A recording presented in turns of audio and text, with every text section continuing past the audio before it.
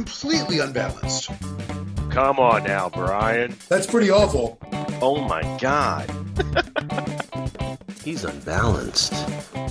This guy is a lunatic. These men lived in a much different time.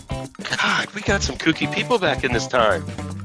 It's not obvious that we are professionals. You're not paying attention. We know what we're doing. But I'm serious. Can we start already? Welcome to Unbalanced Views of History, a mostly American history podcast. This is part 2 of the story of the Robin Johns, and we're going to pick up already in progress. As horrific as the Middle Passage was, for sure, the Robin Johns would have both understood the language and customs of the English.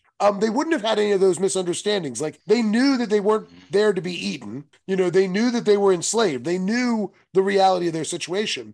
Because they had been traders for so long, they might have even known some of the crewmen that were on the vessel, people that they would need to rely on for their own sort of assistance and survival for the voyage. You know what I mean? We don't really know much about what actually happened on the voyage, but they may have been proven, really useful given their particular skill set, and may have been afforded some extra privileges as a result of that. If they had been especially fortunate, they might have had a crewman like one crewman I know named John Ashley Hall, who his treatment of slaves aboard ships was guided by his belief that the slave trade was, quote, perfectly illegal and founded in blood. Now, he continued to work the slave ships because that was the only way he could make a living. Sure. But he loathed the work and thought it was absolutely immoral and wrong. So he had a reputation for actually helping a lot more enslaved people survive the trip because he was compassionate and, as compassionate as he could. He was Mr. Schindler. He was the Schindler of his day. It's not a terrible comparison. Yep. So, like I said, we don't know much about the specific experiences they had on the Duke of York other than the mortality rate, which was about 19%, which was high. The average mortality rate from that region and around that time in 1767, the average would have been about 15%. Okay. And this ship lost, about 19%. So, I mean, obviously, I can also say that the 5 square feet of space was a little bit less than the average for the time too. Gotcha. This Captain Bivens was maybe a little bit less concerned for people's welfare. So I'm thinking, just in my mind, the amount of people you're talking about, square foot. These aren't small boats. These are pretty good sized ships, I'm thinking. Yeah, they're good sized ships, but people people are packed in pretty tight. No question. I mean, there's a lot of people, but 1760s, the ships are about the same as Columbus's ships. It's not a different era. So no, they're much bigger than Columbus's. Much bigger. But you're talking about one. Yeah, he was sailing in a little caravel. Yeah, but you're talking about 3 ships compared to one. I was thinking about the amount of people. One of these ships is probably about the same as 2 of his or whatever, 2 or 3 of his. Yeah, I mean, I don't know how many people were on each one of Columbus's ships. I'm not really sure either. I don't know. All right. So, Mike, I want you to understand, like, every step in the process of trying to turn human beings into chattel property was intentionally degrading, dehumanizing, and, of course, inherently violent. Absolutely. Yeah, I agree with you. Me and you on the same page. My question is, going back in this day, was there a voice like ours then that was growing and saying, hey, what the fuck is going on here?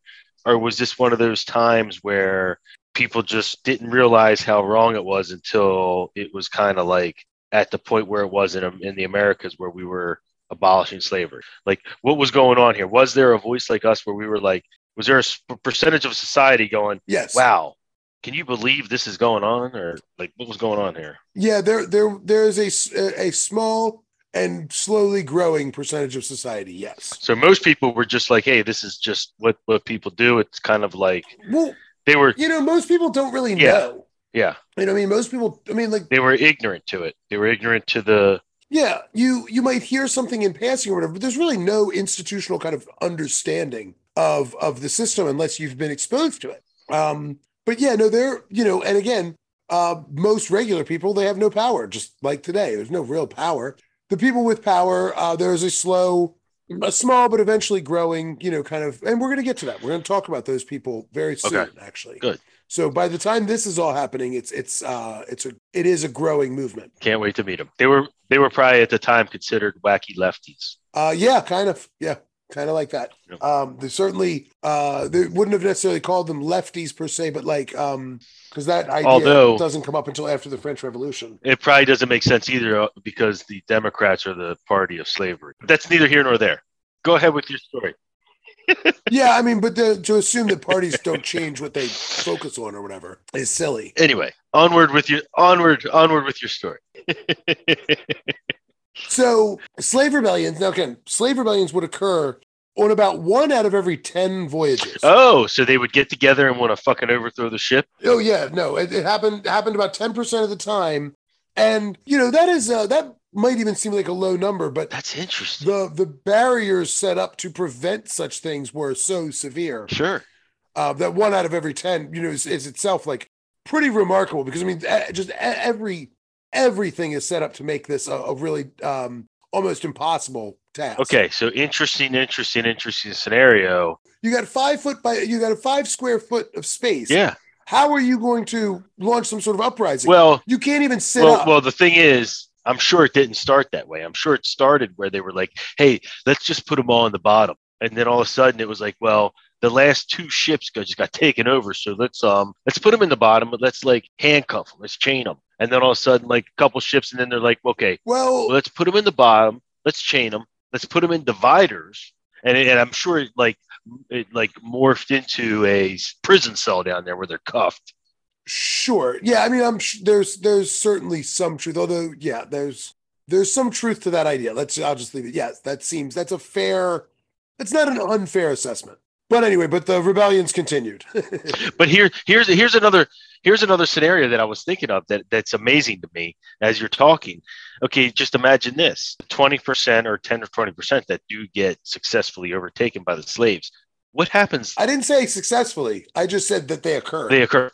So some had to be successful. Right. So out of those, so what happens when they're successful? Well, they continue. They take everyone captive. The captain, kill whoever they have to kill. They're now in charge of the ship. Where do they go? And what happens when they get there? Like, these are amazing stories that I wish I knew what would happen. I'm sure you don't know, but it is. I wish you did. If you did, tell me. But it's. I've got a couple of books here that I could. But I mean, slave rebellions are they're ultimately, especially aboard a ship, they're going to be ultimately futile because of exactly what you're saying.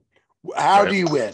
You know what I mean? Right. What does winning look like? What do you turn around and go back home and like jump off the boat, or like that's not possible? Well, lots of people will try to throw themselves off the boats. A lot of places will put or ships will put like netting up to catch bodies. So because they're so likely to throw themselves off and stuff like that. Yeah, it is a hard thing to win a slave rebellion aboard a ship.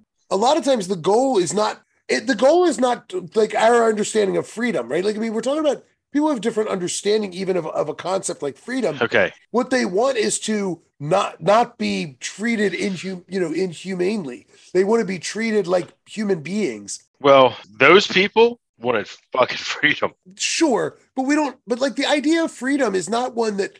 I mean, I can't. It's really hard to explain to like a 20th or 21st century person. The idea of freedom in the way that like you and I think of it, and I imagine you and I think of it very differently, even still, would be so fundamentally foreign to the overwhelming majority of people in the 18th century. Mm-hmm. Sure. The thing that made the American Revolution so radical was the idea that you could overthrow the king, that you could even claim freedom from a divine ruler. It was nonsense. It was a thing that you couldn't even imagine prior to it happening. Like, the very notion of freedom, like when they were talking about freedom, trying to figure out what that word even meant as they were writing it. Well, you know what I mean? Like, it's just like things that we take for granted were not even weren't even considered as possibilities for a lot of people. I think the word freedom has meant the same. It's just different things and different liberties have changed. Freedom under either a overreaching government, or freedom from incarceration, or freedom to express yourself, or freedom to do whatever. It's always about just being able to do. It's about your will to do what you want. Now, my question about this whole thing in this discussion we just had here is it goes back to the slave uprisings while they're on the boat coming over. Right. Has there been, and this is in the day, and I don't know what years these correspond, I'm sure it's about 300 or 400 years too late, but that could be, has there ever been spots in history where there's black pirate ships? Sure. There you go. Boom. They take over the ship and then turn the boat. Instead of going to the Americas, now they're in the Caribbean. They're pirates, and now they're going around the Caribbean as pirates. I mean, I could see that happening. I could see that scenario playing out quite a bit. And they just dump the bodies overboard of the Englishmen or whoever was carrying them back. Say, see you later. Slice their throats, get rid of them. Then they own that boat, and they're free, right? They're just going where the fucking ocean takes them, type of thing. I could see that scenario playing out quickly. I mean, but you're talking about most enslaved people aboard had never seen the ocean before being brought aboard. They didn't possess the ability to captain a ship, to be a pirate all of a sudden, to be a sailor. Like they wouldn't even have the vocabulary. Well, they have their own vocabulary. I mean, they could, amongst themselves, they could form their own group and commandeer the boat. No, but I understand, but they would not have even understood the idea of a pirate. They wouldn't understand because it doesn't exist. Were there black pirates? Absolutely. Sure. That's my idea. But the concept would have been the same. That's what I'm saying. Like, there'd be, you'd have a slave ship rebellion and they'd sink the ship. And for a lot of enslaved people, they would happily just commit suicide because you see, well, okay, I'm about to talk about that. I was going to say it's a suicide mission. Simmer down over there, Mike. I'm sitting down again. I see clearly, I Back can't pick a topic that you're really interested in because I can never get through it.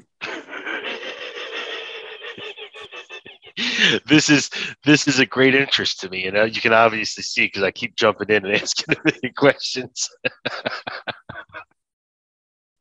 I was like, man, I've got this. This is sweet. I've got it written nice and tight. It's going to be a perfect two-parter, and I'm going to have 19 hours of audio to go through. It's good stuff. Okay, slave rebellions occurred on 1 out of every 10 voyages, give or take. Men and women were separated, and women were usually kind of left unbound. They would shackle them often while they were still in the harbor or the river or whatever, but then unbind them once they were at sea. Now, the greatest potential for rebellions would occur while the slave ships were still anchored in the rivers and ports. That was when most rebellions would happen if you had a chance for success, would be to rise up while you're still in the river in Africa and rebel then, so that you could still get off and get on the land and get to where, like, where you are. Do you see what I mean? Well, that's the assumption of an invasion and like a kidnapping of people. I'm under the assumption that that's highly not likely with the same, because it happened more often than you think. Yeah.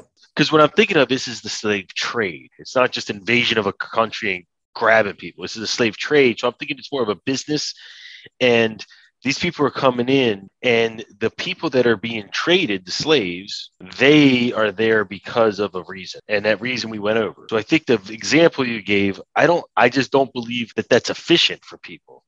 Like, if I was looking for slaves, I'd go to the business that sells slaves. I wouldn't try to waste my energy and time in kidnapping people where I don't even know if they're going to be a good slave. Okay.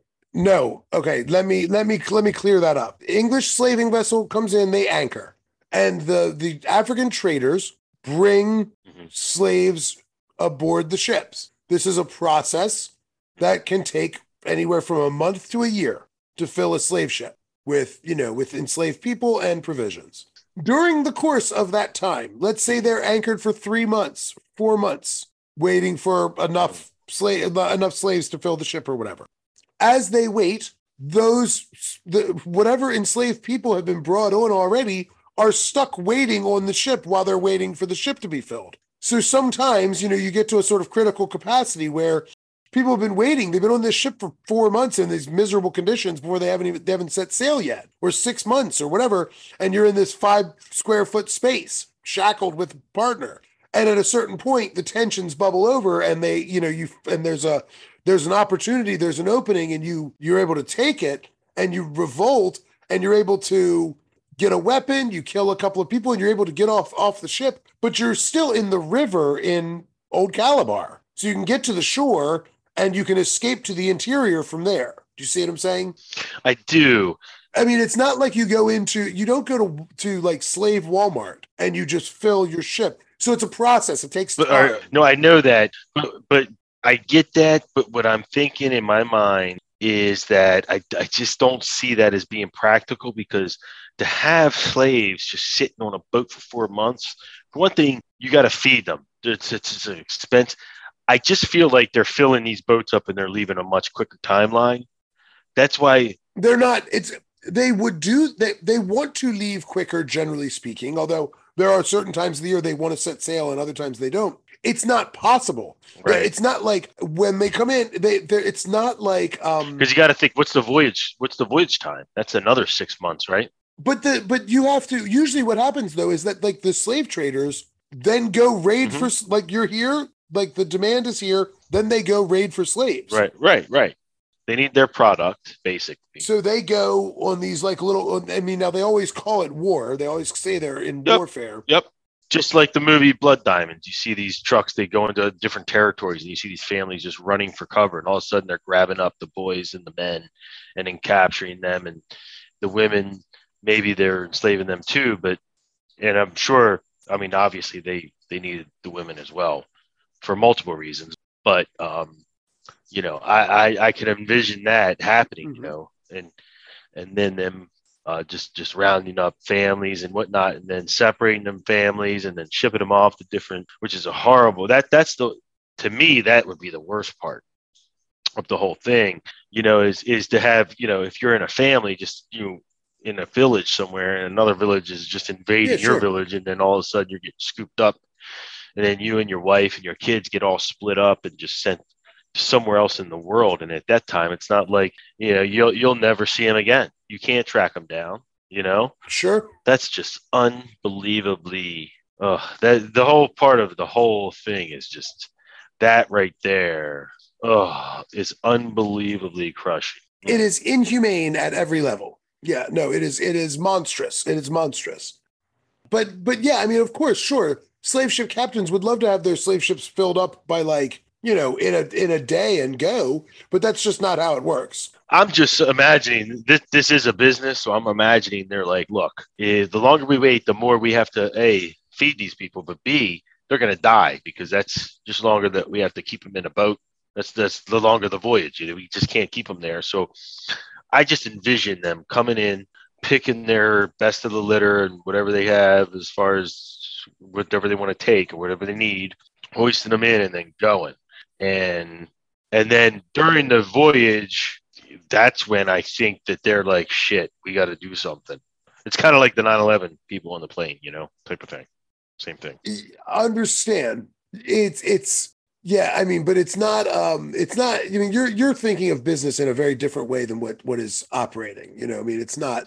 I'm sure. I'm sure it wasn't as smooth and. Yeah, no, I mean, you're dealing with people. And especially when the trade is booming, I mean, we're talking about. That's in my mind. That's what I'm thinking. It's like they got another boat coming in after you. There's only so much dock space. You got to think about that. Oh no, it's not docks like that. No, you're just dropping anchor in a river. But you still can't have a big, huge boat out there for 4 months. Well, again, if you're listening to my story, there were 7 English vessels sitting there around Parrot Island. Mm-hmm. 7 all at once. Sure, it was probably full boat. They were probably like, look, assholes, get your ass out of here. We got to burn them and turn them, baby. Yeah, if you look at a map and you see how wide Cross River is, you see 7 ships as nothing.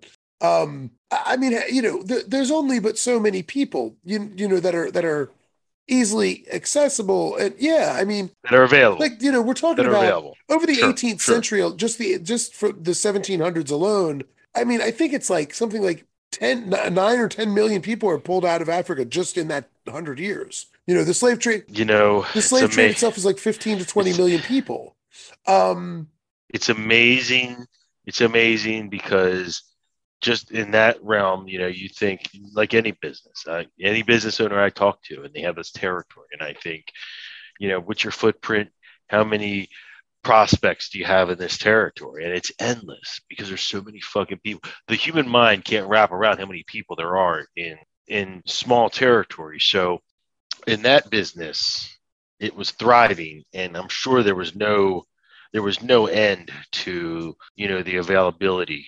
But it was. I mean, but of course it was. I mean, like, of course there were, because only because of the ability to travel, because obviously you're going in a circle, right? So if you're in an area, right, you can only your ability to in that time, your ability to canvas to get your prospects, which are slaves at that time. That's that's what your product is. You have to go in a radius around where you are and around where your men are to go out and do it, your army, right? And you can only go to villages next to you, north of you, south of you, west of you, south or east of you.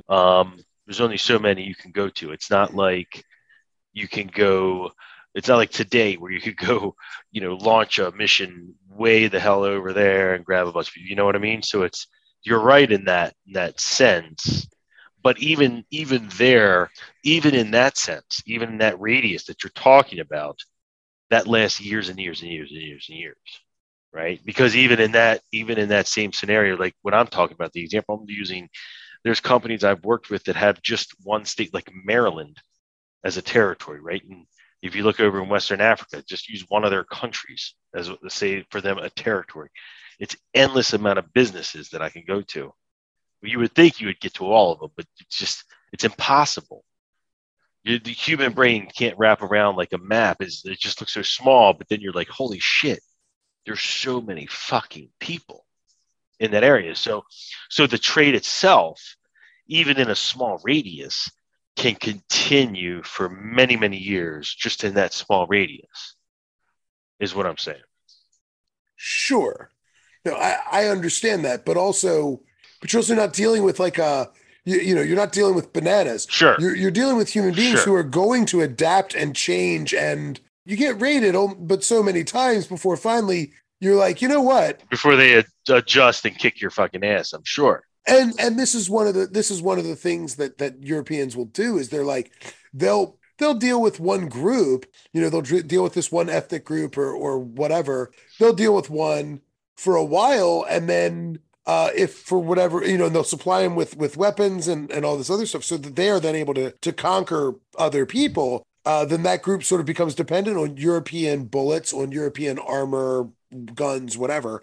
And oftentimes after one group has really like raided through an area and done a lot of damage and then like pissed off all the people that live there, sometimes the Europeans will be like, you know what? Now I'm going to arm those people that you've pissed off and stop providing arms to you because you've gotten too rich and powerful. It's the American way. So now I can divide and rule. Is this part of the story? Are you still on the story here? No, I'm just riffing. Get back to the story, damn it. It was a good riff, by the way. Well, I was specifically thinking of a group of people called the Akan who were, that's what happened to them. Gotcha. They end up enslaved, like after they had benefited from weapons and things like that, as they were like, were able to like, they had been a smaller, weak group who'd been picked on and been enslaved and stuff by groups around them. And Europeans came in and were like, hey, we'll give you guns. And they're like, cool, like, because these people suck. You know what I mean? Like they've been picking on us for years. And so that they're like, all right, this evens things. And so then they went like, essentially exacted revenge. And ultimately, over years and years and years, they became powerful. And the same European traders were like, you know what? I think we're going to give these other people guns that you've been picking on and stop giving you weapons and stop giving you ammunition. And then like, let them sell you to, you know what I mean? It's the story in Old Calabar. This is these are like relationships. Like the English traders, they know these these canoe houses. They know these traders. It's a personal, it's much more personal. It's just the way that cultural relationship is different in this area. Okay. So the greatest potential for rebellions occurred while slave ships were anchored in rivers and ports. So often or typically captains would have Men would have their arms bound behind them, their legs in irons, maybe cuffs around their throats. Like I said, they'd often be bound together. And this would, of course, cause a lot of fights to break out. And the thing about fights is that this wasn't entirely unwelcome by the crews because, again, solidarity among the enslaved is like the worst thing that you could have while you're still in the rivers. So if they're fighting, that's not a bad thing per se, as long as it doesn't sort of explode, right? Out of control Into a riot. So, so again, like, keeping things at a minor simmering, like a simmering steam is not bad. I mean, that's a scary boat ride back, bro. Well, this is, I mean, again, particularly while they're still at anchor. Sure, I get it, but I'm just thinking, I'm thinking they're agitated because they've been sitting there for fucking ever, right? They know they're fucked, right? So on the way back, like if you better have some back. I mean, you better be deep in your security force up top. And I don't know what that looks like. I'm sure you're going to get there, but I would be a nervous wreck because just like in a prison, like they've got you there. You're outmanned. If you give me 2 sentences, I'll tell you what it looks like. Oh, go for it, baby. Go. You keep going, buddy. So while those minor simmering tensions might be useful, captains would resort to the most violent and extreme measures to prevent those things from boiling over into open revolt. So if an uprising did occur, one captain wrote advice saying, quote, "Spare no effort to repress their insolence, and as an example to others, sacrifice the lives of all the most mutinous. The form of punishment that scares Africans most is by chopping parts off a living man with blows from an axe and presenting the separated parts to the others." Yeah. Chop his arm off and then show it to him. And show it to somebody else. Yeah. So it should also be no surprise that sharks would follow the slave ships so consistently that they actually altered their migration patterns. Oh my God. Yeah. A fact that was so well known at the time that there is an abolitionist dark satire letter written on behalf of sharks begging Parliament not to end the transatlantic slave trade. No way. Because they kept getting fed? Yeah. Oh my God. So there's this crazy letter that is like written like from the perspective of sharks to British Parliament saying, please don't end the transatlantic slave trade. Why? What would we eat? Is that seems a little bit of I'm not saying that's not true, that it didn't actually happen, but I'm not saying that the letter wasn't written. I think it may have been written in jest. No, it was a satire. Okay. It was because satire. I could see it was an abolitionist satire as they were trying to change public opinion, and as information about the slave trade was coming out, they were like, somebody wrote, I think anonymously, wrote a letter basically like won't someone think of the poor sharks, that sort of thing. I got you. Again, trying to, through humor, convince people of the horrors of the trade. Yeah. Sure. Anyway, some enslaved people would refuse to eat while on board. One slaver, a guy named John Barbeau, wrote, quote, "I must say I am naturally compassionate, yet I have been necessitated sometimes to cause the teeth of those wretches to be broken because they would not open their mouths, and thus have forced some sustenance into their throats," end quote. So it's actually pretty commonly described where captains would break the front teeth of different to force food into their mouth. Yeah, they have to, because I can imagine the more they lose, the less money they make. And if they show up with a malnourished slave, they're not going to be able to do shit, right? Now, let me ask you a question. These people already... Yeah, they didn't feed them well. Oh, no, but they needed them. Yeah. They needed them alive. So let me ask you a question. Yeah. On the boat, are these brokers for the actual plantations? So once they, and I'm sure you're going to get there, but once they arrive in America, these boats are divided up amongst different plantations, I'm sure, right? So not at all. Okay, so no. How does that work? Sometimes, usually the ships are are just fitted out by a company or, an LLC or just an individual, ship owner. And they're fitted out and they basically are, it's a business gamble. They send a ship off then in the hopes of filling it with however many slaves, sending it to whatever port and hoping that usually you'll go to you'll go to Jamaica, you'll sell these people in Jamaica. You'll buy a bunch of rum in Jamaica, sail up to Virginia. You'll sell whatever slaves didn't sell in Jamaica, plus trade your rum. And then you'll get tobacco in Virginia and bring it back to England or whatever, whatever it is. Yeah. Right. But let's say, for example, I'm a plantation owner in the colonies. I need 6 slaves.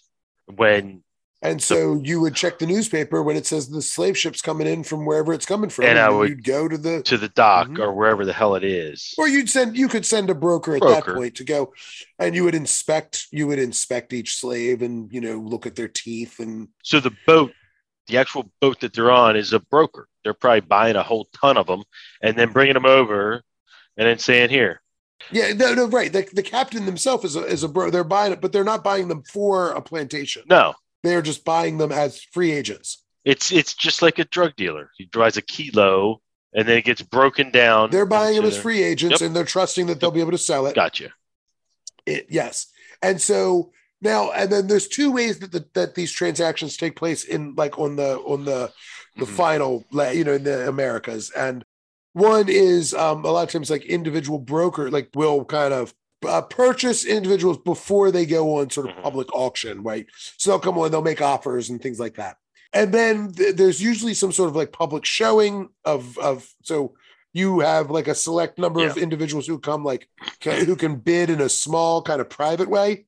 And then whoever isn't sold in those transactions then gets sent to auction, which is typically the lowest price that would be received for any enslaved people. And then anyone who doesn't sell at auction, you'd sort of throw back on the ship and then take to your next port. That's kind of the way it goes. That's the way it would go. All right. I got you.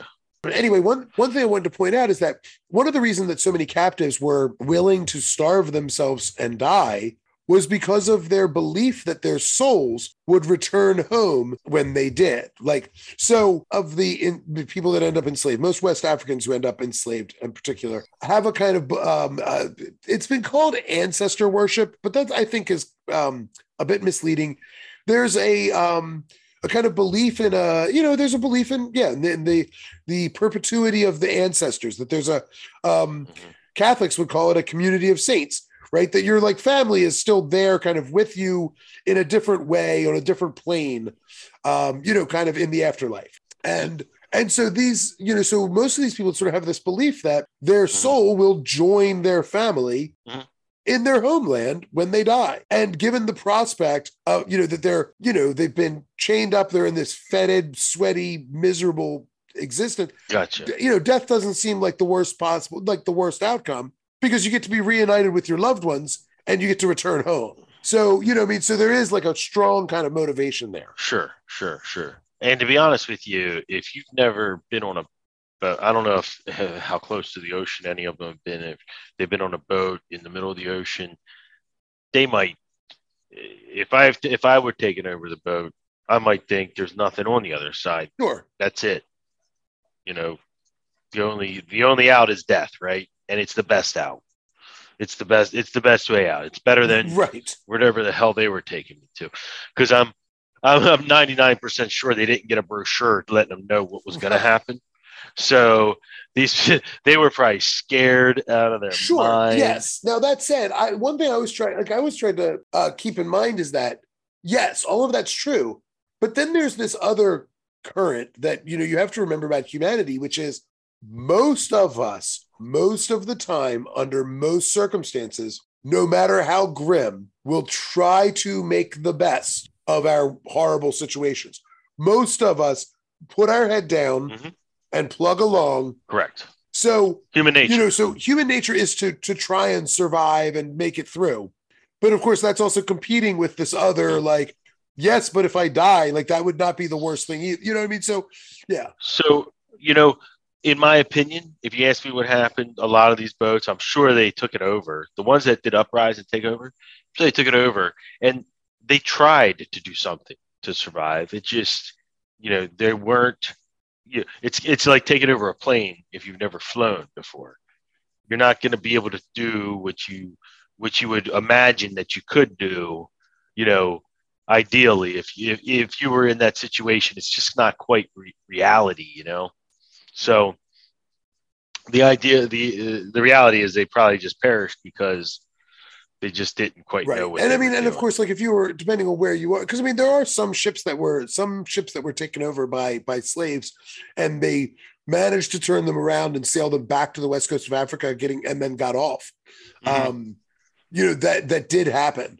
But I mean, at a certain point, if you're out in open ocean, I mean, it's like, what do you, Right. And if you got to the Caribbean, what then? Like, it's not like you know where you are. Yeah. So yeah, it's all bad. It was probably populated at that time, so it's I mean, I don't know, maybe not. It's all bad. It's all bad outcomes. Yeah. All right. Yeah. Let's go. After about 45 days, Captain Bivens guided the Duke of York into Woodbridge Bay on the island of Dominica in the Caribbean. Now, in 1767, Dominica was actually the possession of the British, who had just gained it in 1763 in the Treaty of Paris. So by the time of the Robin John's arrival, it was in the midst of kind of a land grab.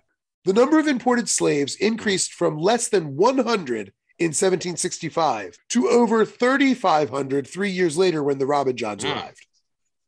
Wow. Yeah. So, I mean, it was really transforming under British rule. The British were really into the slavery. The Robin Johns' unique skills and knowledge must have helped them mitigate against the worst possible outcome, because something really crazy happened to them there. They were sold to a French physician and they stayed together, right? So despite the fact that most families were typically separated, even mothers and young children would be separated. Part of this project, the project of slavery, is to thoroughly destroy the culture and the connections that a person had. So separating a mother from their child is part of that project. Like, it's an intentional. So they must have been, they must have really been able to plead their case in some way, because they got sold together, again, which is highly unusual. So, and according to Ancona, the doctor treated them, quote, upon ye whole, not badly, end quote. So they got lucky. This physician treats them pretty good. Nevertheless, 7 months after they've been enslaved in Dominica, a captain named William Sharp sailed the Peggy into Dominica and learned about the Robin Johns. Now, Sharp offered to smuggle the men away from Dominica if they could escape to his ship. He promised to return the Robin Johns to Africa, and in their own words, of course, they were, quote, determined to get home, end quote. So they made a daring escape. They managed to sneak away from the physician and snuck onto the ship. But unfortunately for little Ephraim and Ancona, William Sharp had no intention of helping the men get home. After they managed to get onto his sloop, they snuck out in the middle of the night. He sailed off to Virginia, not Africa, and he sold the men to Captain John Thompson in Virginia. Now, originally, Thompson was from Bristol in the UK, and he maintained a trade between there and Virginia. And when he sailed back and forth, he often took the Robin Johns to sea with him. So, unfortunately for them, Thompson was quite abusive. As Ancona recalled, quote, he would tie me up and whip me many times for nothing at all.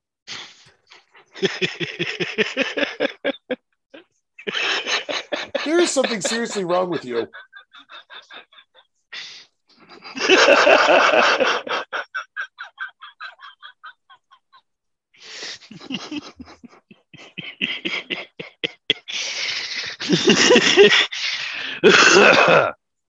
Excuse me.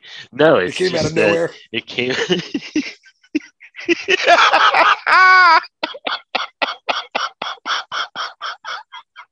He would tie me up and whip me for no reason.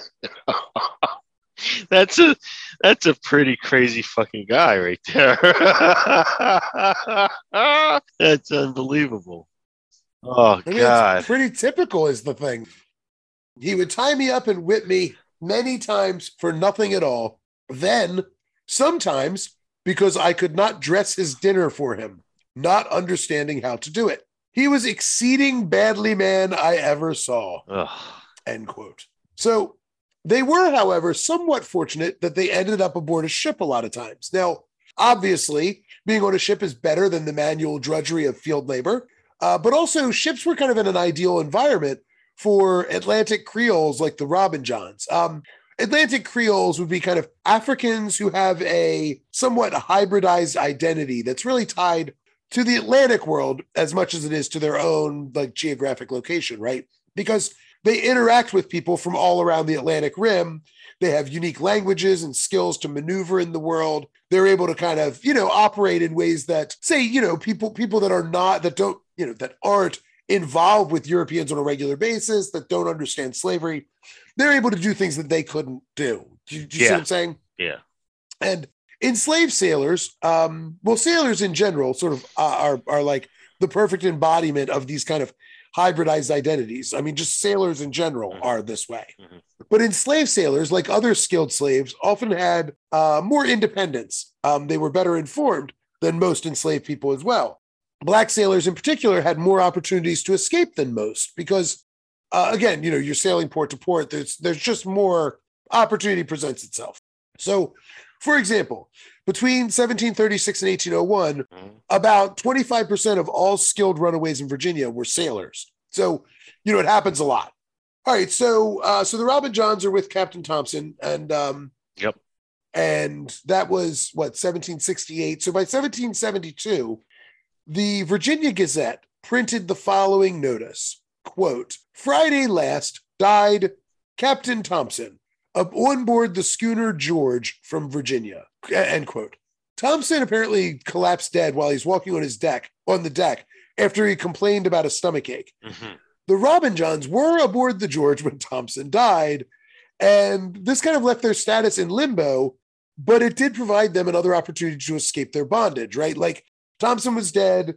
Whoever was going to claim them had not yet kind of worked that out. Mm. So they had kind of a moment there where it was unclear what was going to happen. So about 3 weeks after Thompson's death, a ship called the Greyhound arrived in Virginia, and it was commanded by a guy named Captain Terrence O'Neill. The ship arrived after delivering 132 slaves to South Carolina from Old Calabar. Mm-hmm. So their old stomping grounds, right? And it seems that it was an especially deadly journey, as the original captain was a guy named Jacob Patterson, and he died on the way as well. Right. And additionally, here's some numbers for crew, not slaves, but the Greyhound left Old Calabar with a crew of 41, mm-hmm.